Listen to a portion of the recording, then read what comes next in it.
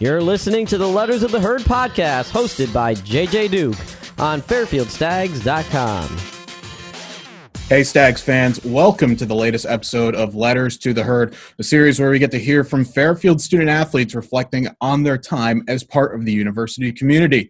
The Stag Sports Network series shares insight on what it's like being a student athlete at Fairfield and how they've immersed themselves within the community during their time on campus.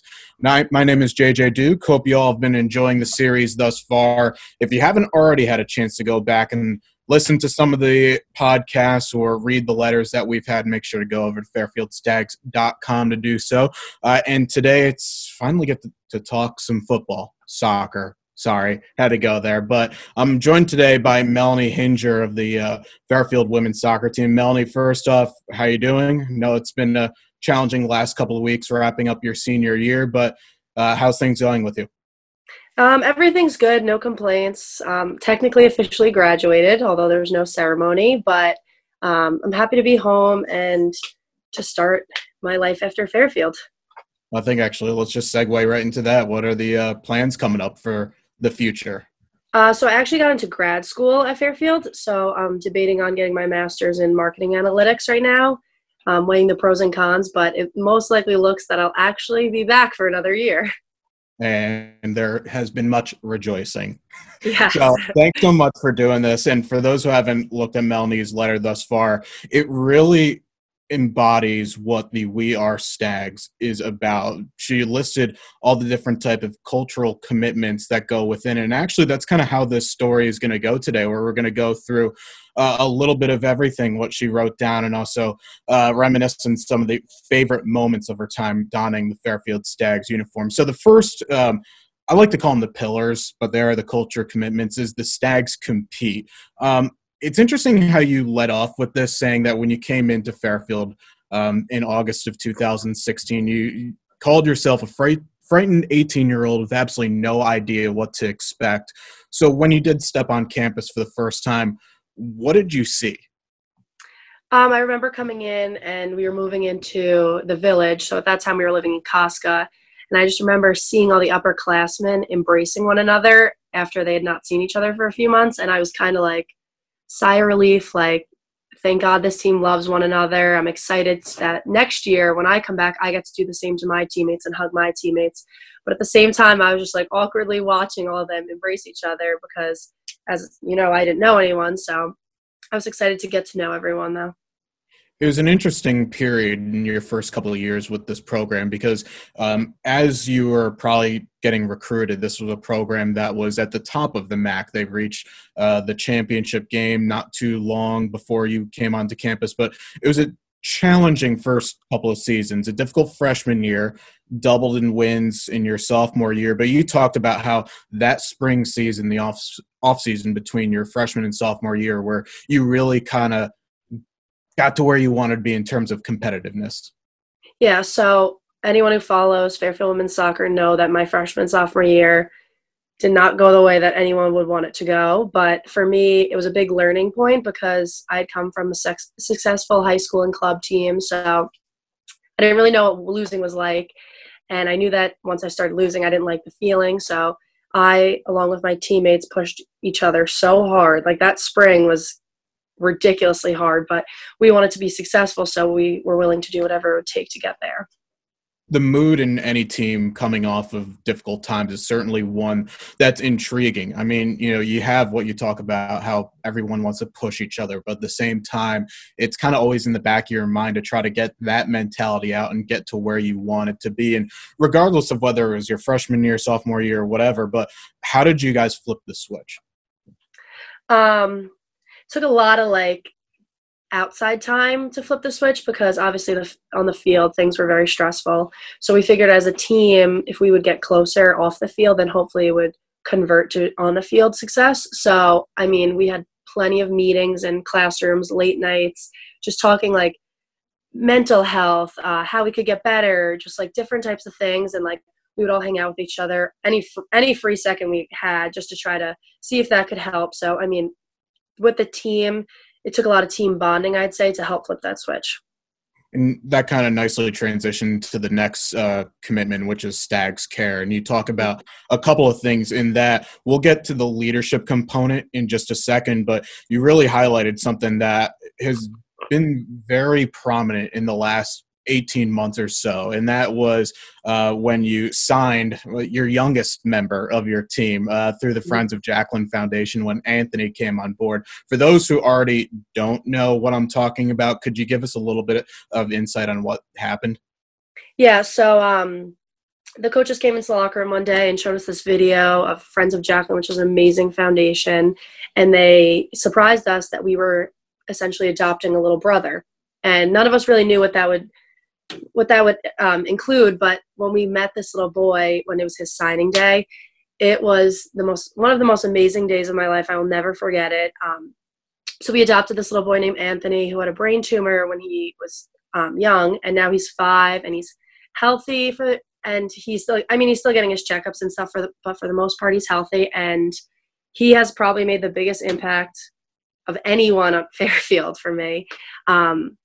So to this day, I still keep in touch with him. He actually came up to my beach house the other day, obviously 6 feet apart, but he had dropped off a little graduation present, some chicken cutlets for us to eat. And I try to surprise him. He tries to surprise me, and it just keeps going back and forth. And it shows you that, like I said, we lost freshman, sophomore year. As horrible as losing is, there are so many things in the world that are so much worse. And it just helps you put things into perspective.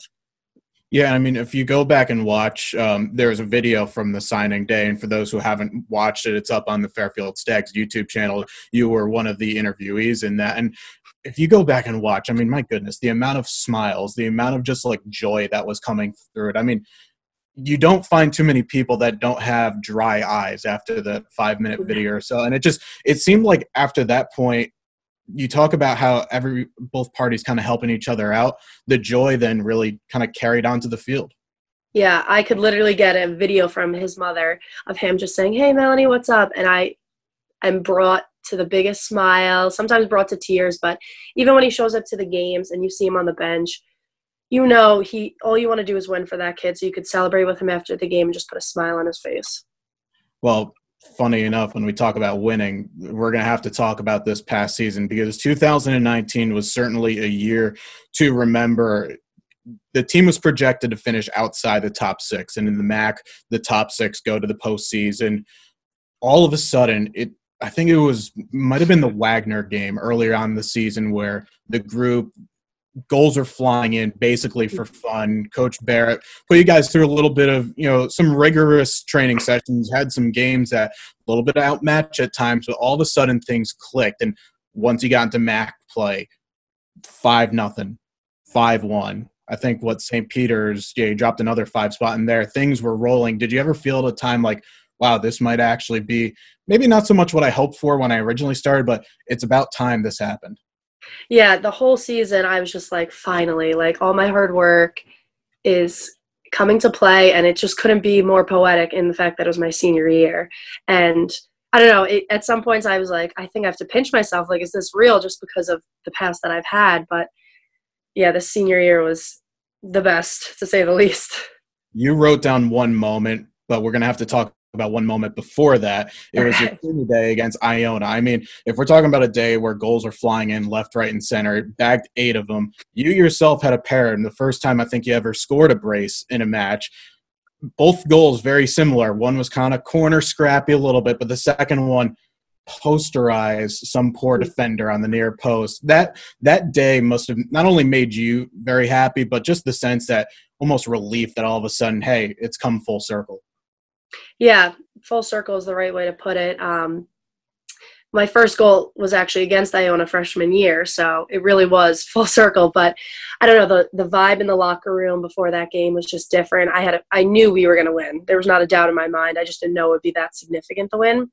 And I know that was towards the end of the season, so having that win be that prominent really set us up for a good run in the playoffs.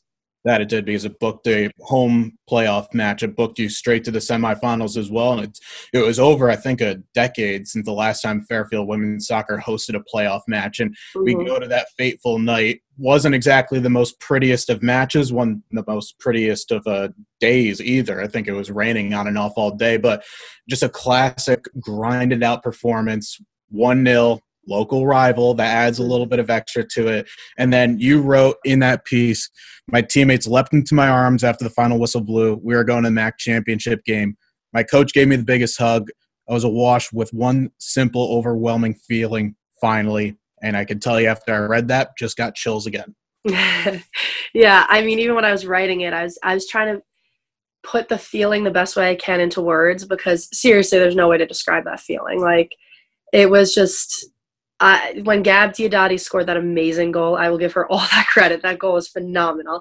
When she scored that, I was like, okay, we're going to win, but there's still time left. And then obviously it was a grudge. Those last, I think it was 5 or 6 minutes, they were in our end the entire time. But when the final whistle blew, I was just overcome with emotions, choked up, and the fact that I've never beat Quinnipiac in my 4 years, I was finally. And the fact that it was on our home field of Lessing was just the best feeling in the world.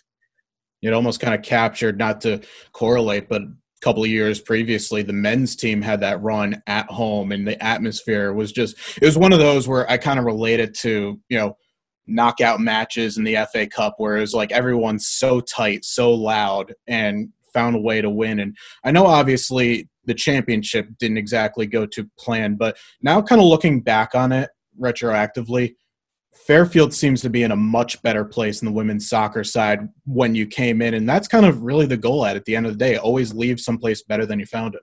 Mm-hmm. Yeah, well, I mean, obviously when the whistle blew at Monmouth during the final game, emotions overcame us. We were crying, but on the bus ride home, it all turned to smiles, because me and my seniors, we gave each other a hug and we said, look what we did to this program. As sad as it is that our soccer career is over, when we look back, we came from winning 2 games freshman year to going to the MAC championship senior year, which none of us thought would have happened. So the feeling switched very quickly, and we kind of celebrated. I mean, we had to celebrate because what we did was incredible for us. So that's certainly, we saw the growth come through you through those few years. But then the last one is Stags lead. Now, you were a couple times captain of your team. And let's bring this a little bit more of the full circle, not just so much on the soccer side of things, but just all encompassing for Fairfield. How did you grow personally to become a leader on the field as well as off the field? Yeah, so junior year, I kind of had not a backseat role, but I let the senior lead captains, Jenny Jacobs and Sarah Plum, I let them take most of the reins, and I tried to learn from them. But I definitely learned, probably the hardest thing I had to learn was that being a leader doesn't always mean that people are going to like you, and that sometimes you're going to have to make difficult decisions and do things you don't want to do. But that's how it is in soccer. That's how it is in life. So I would say that was probably the hardest thing I had to do and learn. But I think that senior year, I definitely showed that I did learn that lesson, and that I had to put it into context and sometimes do things that my teammates did not like that I would do. Hey, someone always has to bite the bullet at the end of the day. Exactly.